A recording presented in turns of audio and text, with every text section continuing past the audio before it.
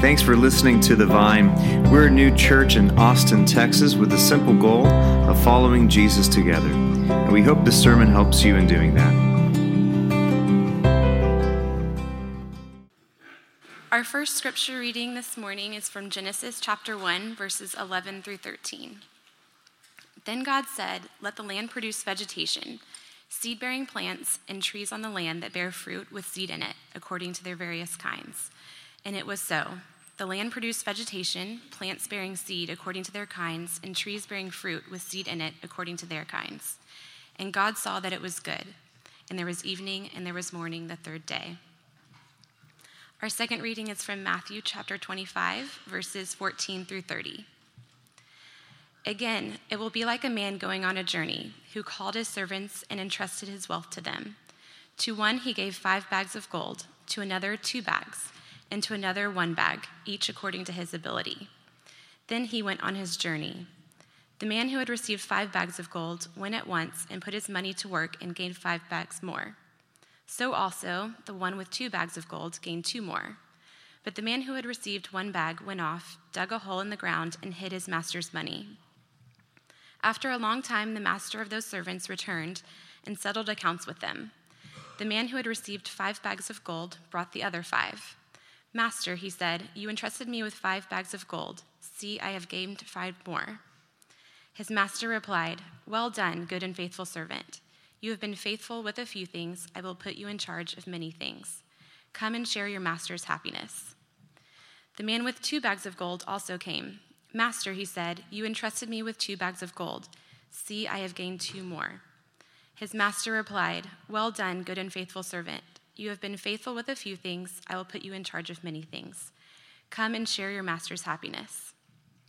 Then the man who had received 1 bag of gold came. "Master," he said, "I knew that you are a hard man, harvesting where you have not sown and gathering where you have not scattered seed. So I was afraid and went out and hid your gold in the ground. See, here is what belongs to you." His master replied, "You wicked, lazy servant. So you knew that I harvest where I have not sown and gather where I have not scattered seed. Well then, you should have put my money on deposit with the bankers, so that when I returned, I would have received it back with interest. So take the bag of gold from him and give it to the one who has 10 bags. For whoever has will be given more. They will have an abundance.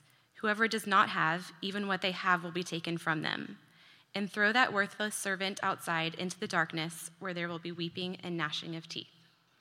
This is the word of the Lord. We are in a series that we're calling Beginnings, where we're looking at the 7 days of creation and wondering if there might be a template for our life of how we could experience new beginnings as well. And just to let you guys know that Jen and I take this very seriously, this idea of beginnings, of starting over. So seriously, we decided to get pregnant, and yeah, that's serious. I love the first response is, "Whoa." Not like, yay, it's like, oh.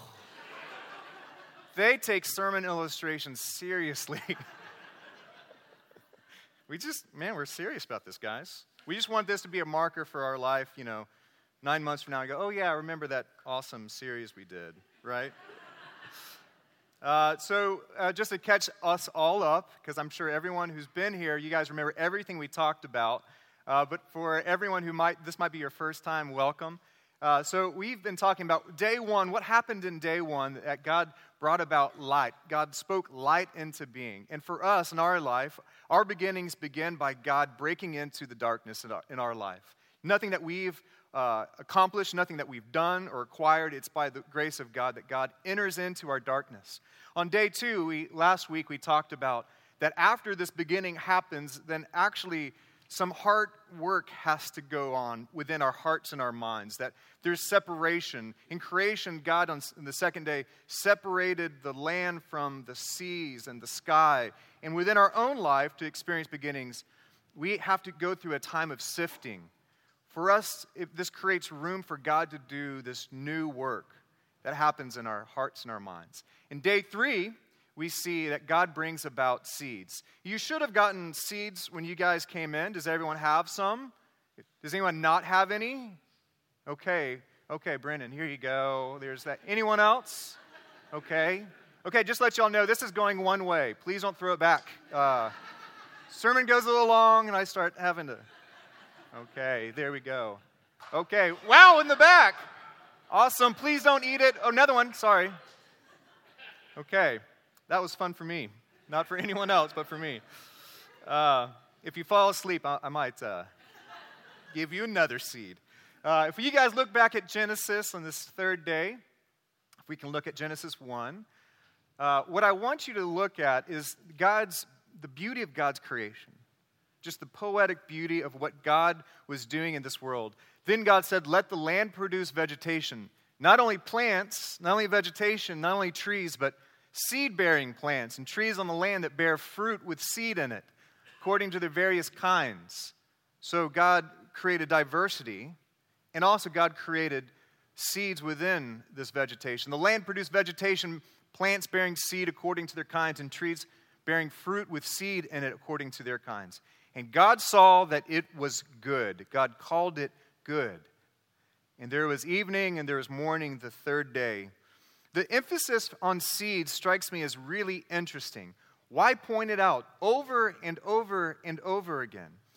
Perhaps what God is trying to instruct us is that the way God created and intended this world to be and the way this world should exist is not only that God would create it, but that there's life that exists even within life. That there's like this beautiful, endless cycle of life as God created it, embedded within creation. So life brings forth more life. Creativity brings forth more creativity. This is the miracle of seeds. So if you can, hold in your hand the pecan, if you can. And I just want you to think about this little miracle that you're holding. A small pecan has all of the DNA, all of the little makeup that it needs for its entire life right here. It has everything it needs. So I want you to imagine that you're holding a towering pecan tree, all right here. Just the beauty of its branches, the ability to adapt in each season, and the ability to make more of these pecans. All within this little shell, it all exists right here. But the seed has to be handled appropriately. Its potential will never be released if it just stays on your dashboard, right? It has to be handled appropriately. It has to be planted and cared for. It has to be in the right soil. It has to be released. And if that happens, you will see the incredible potential that exists in this little seed.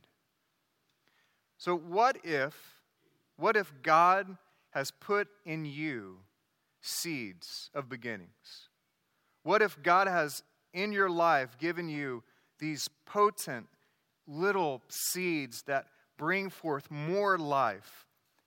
And these seeds are embedded with you. These seeds are the dreams that you have, the dreams that God has given you. These are the abilities and the passions that might not ever see the light of day if it's not handled appropriately. But God puts within each of us these seeds, these dreams, these callings. And God looks at you and says, that is good. It's good that there's life within you. So the big question of this morning is, what are the seeds within you? What are these seeds that God has embedded within you? And what are you doing to nurture it? That's the big question of our morning. These seeds might be as small as like a dream that for your family, like we want to be a family. I've always wanted to be a family that we actually pray together. We've never really done that. I know we've always wanted to do this, but we've never really done that. That could be something that God has implanted in you. Maybe the seed is a dream of looking at your aging father who has a picture of the Grand Tetons in his study and thinking to yourself, I want to take him to see this in real life.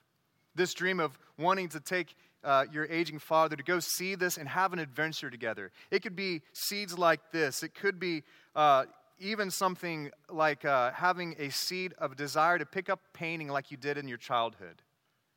And this is something that's just kind of in the back of your heart and your mind, and you've just not really known what to do with it. But the seeds also could be bigger. The seed could be the reality that you know the only reason why you're still working this job is because it provides the finances for all of your wants. But meanwhile, your soul is just shriveling up and dying. Maybe the seed that God has put in your heart and your mind is the fact that God has given you a heart for the fatherless and the motherless. The fact that there are children out there who have no one to turn to. And adoption is a seed that God has put again and again in your heart and your mind. And what do you do with this? So for us, we have these seeds within us of great potential, but they have to be handled appropriately. Jesus told a beautiful story, a parable that gives us insight into the subject, but also gives us insight at what is at stake. As we heard, and we've already heard this story in Matthew 25 of these 3 servants and the bags of gold, the treasure they were given. Parables are meant to tell us a lesson. They're not meant to be a perfect connection, like this master is not God, but this parable is meant to tell us a lesson that, and for this case, Jesus wants to teach us something. So what is this parable trying to teach us? This parable is about stewardship.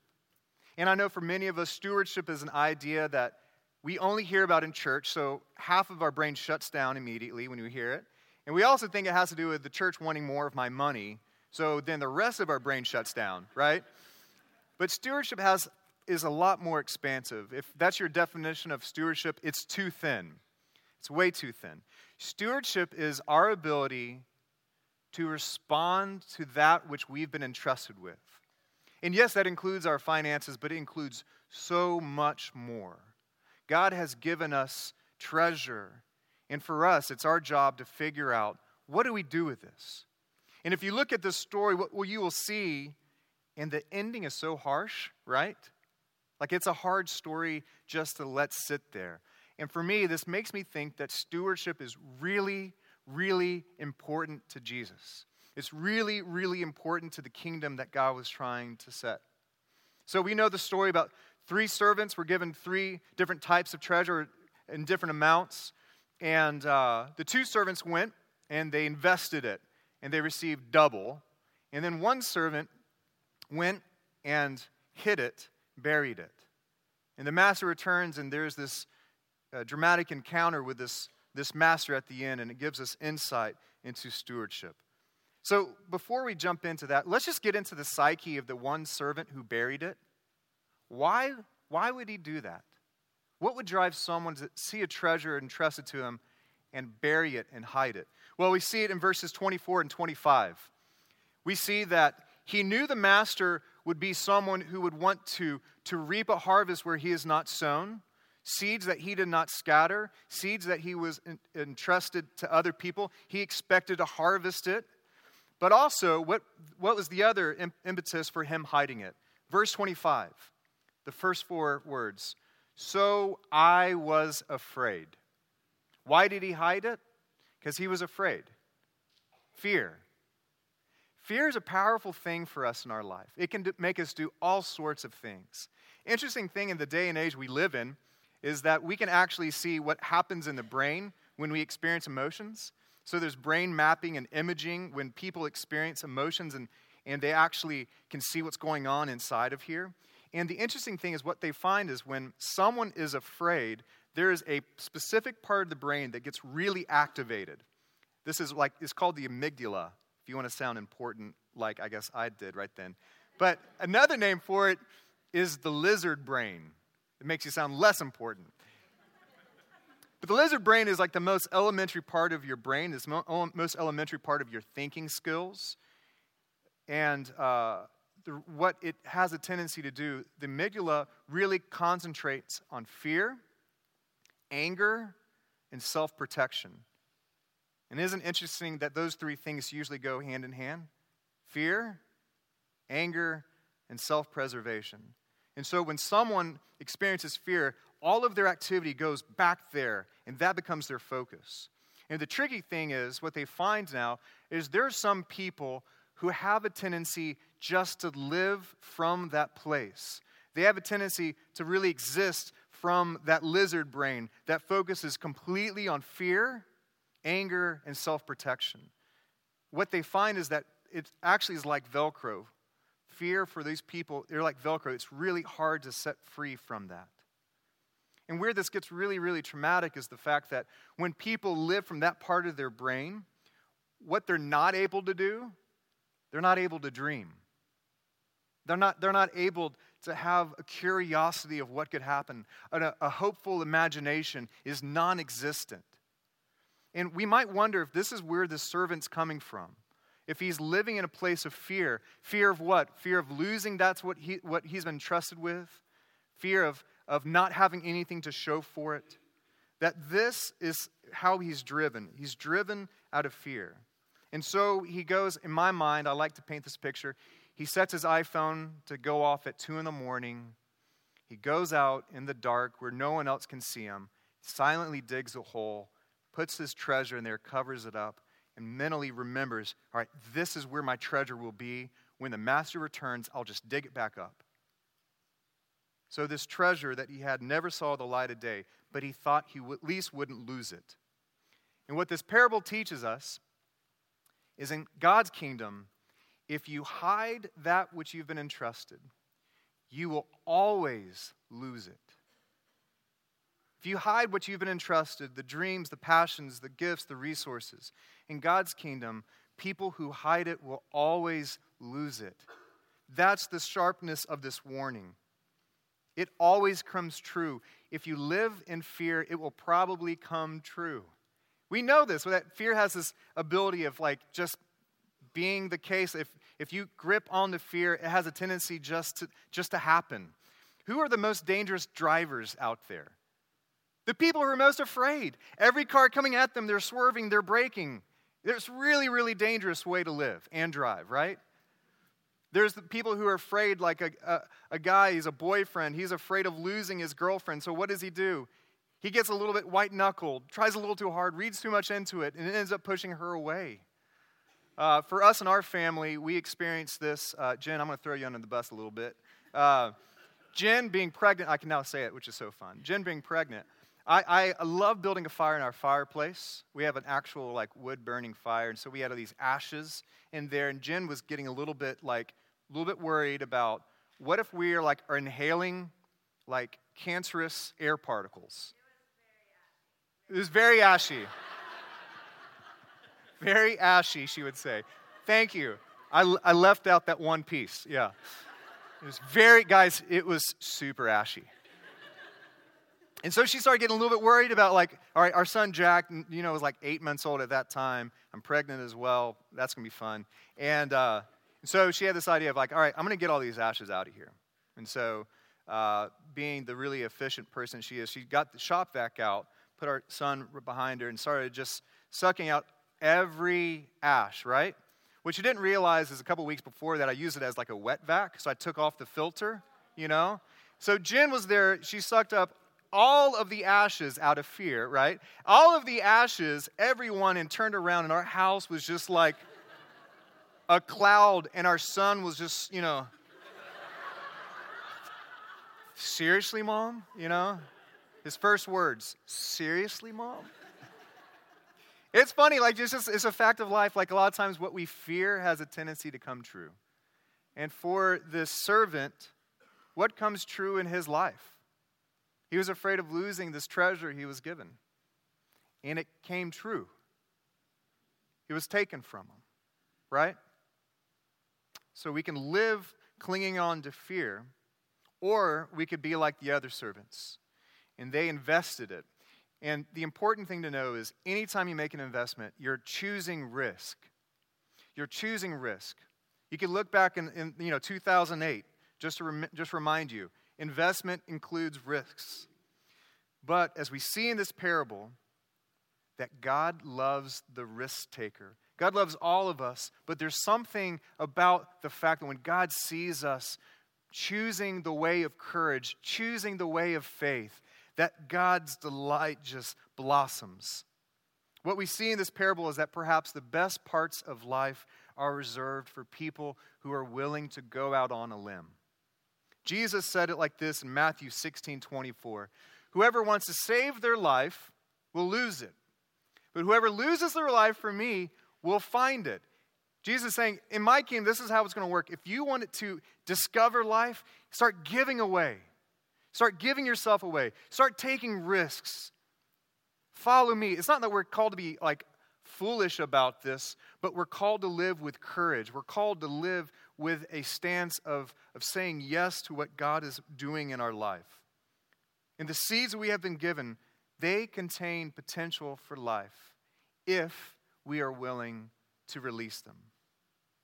And many of us, we stop short of giving away the seeds that God has entrusted us. Within these little seeds, they have the capacity to change our homes, our lives, could change the world. And the lie that we have a tendency to believe is, no, this is just silly. This little insignificant thing can't really do anything. It really can't change much. The reality is that God does not give us dreams for us to hide them. He gives us dreams for us to live them out. And if we are people who live out our dreams, if you remember at the end of the story, what happens? He takes the treasure from the one servant who buried it and gives it to those who risk the most.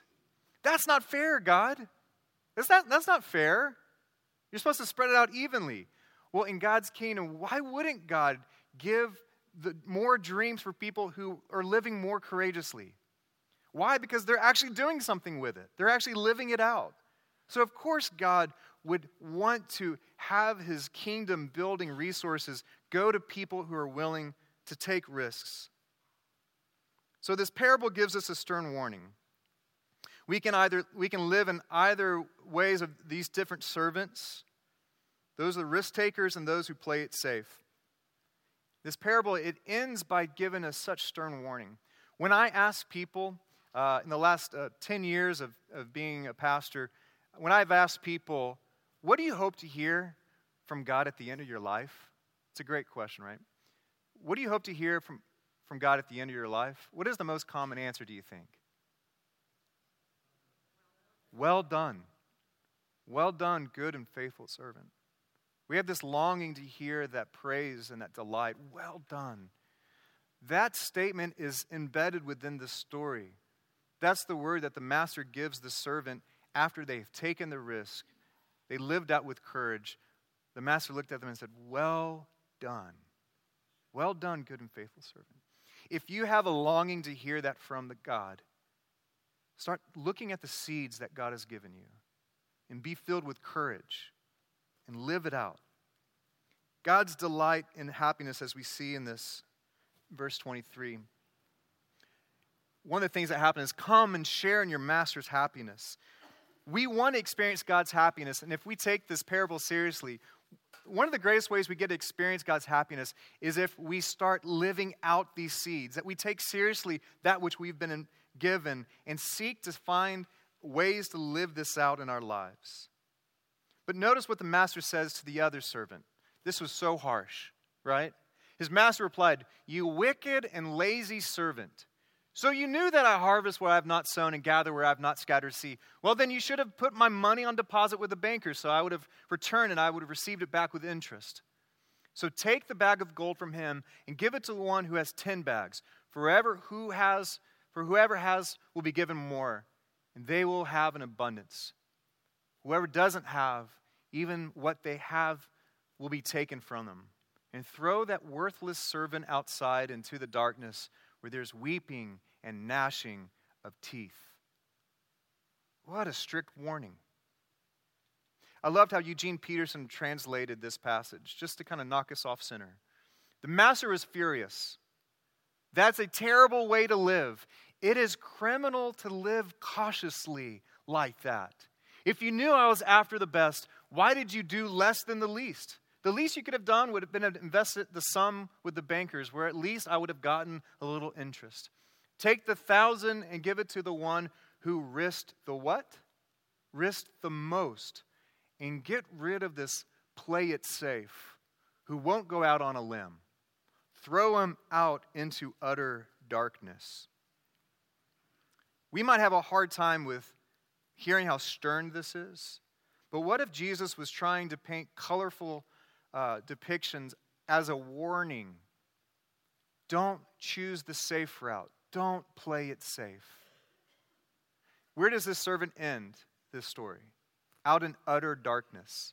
And for you guys who were here 2 weeks ago, what was in existence before God spoke light into existence? What did God first create? God broke into the darkness with light. Almost to say, I wonder if this servant, God might have said, okay, it's time for you to start back over. It's time for you to go back to step one because you haven't learned to trust me. You haven't learned to trust me, and so I'm going to graciously teach you this all over again. We might hear this and go, really?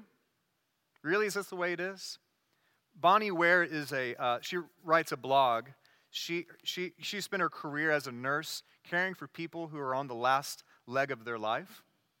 And she ended up writing a blog about her experiences. And she called them the 5 lessons of the dying, the 5 regrets of the dying, pardon me. And they might be the regrets that you might expect. I wish that I would have worked less. I wish I would have been a better friend. The most common regret, I wish I would have had the courage to live true to myself. The most common regret she heard is, I wish I had the courage to live true to myself. And might that be true to myself is acknowledging that which God has given me. What she's saying is most people did not honor the dreams that God gave them, that they buried them, they hid them. In my decade of being a pastor, I've had the privilege of being alongside people at the end of their life, and I've never heard someone say, I wish I would have played it safer. It's quite the opposite. Many people, they feel and they sense that the sun is setting on their time, and they have more left in the tank. They have more dreams left in the tank. They have more passions left in the tank. And they never actually gave them away. So if you could take out that pecan once again and put it in your hand. And I want you to feel the almost insignificant weight of it. I want you to feel the hardness of the shell, but also how this shell is vulnerable. This gigantic tree is incredibly vulnerable. And in this little shell holds the potential of great life. This is what God is giving you today. What is a dream that God's given you? I want this little pecan to haunt you this week, to remind you, what is the dream, what is the passion that hasn't seen the light of day that I might actually live out? This room is full of people who actually did that. This room is full of people who actually took small, insignificant seeds and started living them out. This room is full of people who had a heart for adoption and brought in 2 beautiful daughters from China, welcomed them home. It started with just a seed, people, just a longing. There are people in this room who've looked at the youth that are coming around this church and said, there needs to be someone who's investing in their life. Would you mind if I just start a small group for middle school girls? It just starts with a small seed, noticing something. These people are not exceptional. They're not special. But what sets them apart is they actually did something with this. They're just like you and me. They're just like you and me in the fact that they've received these seeds. But what sets them apart is they actually courageously live them out. And so for you, what is the thing that God has given you? What is the thing that God has entrusted with you?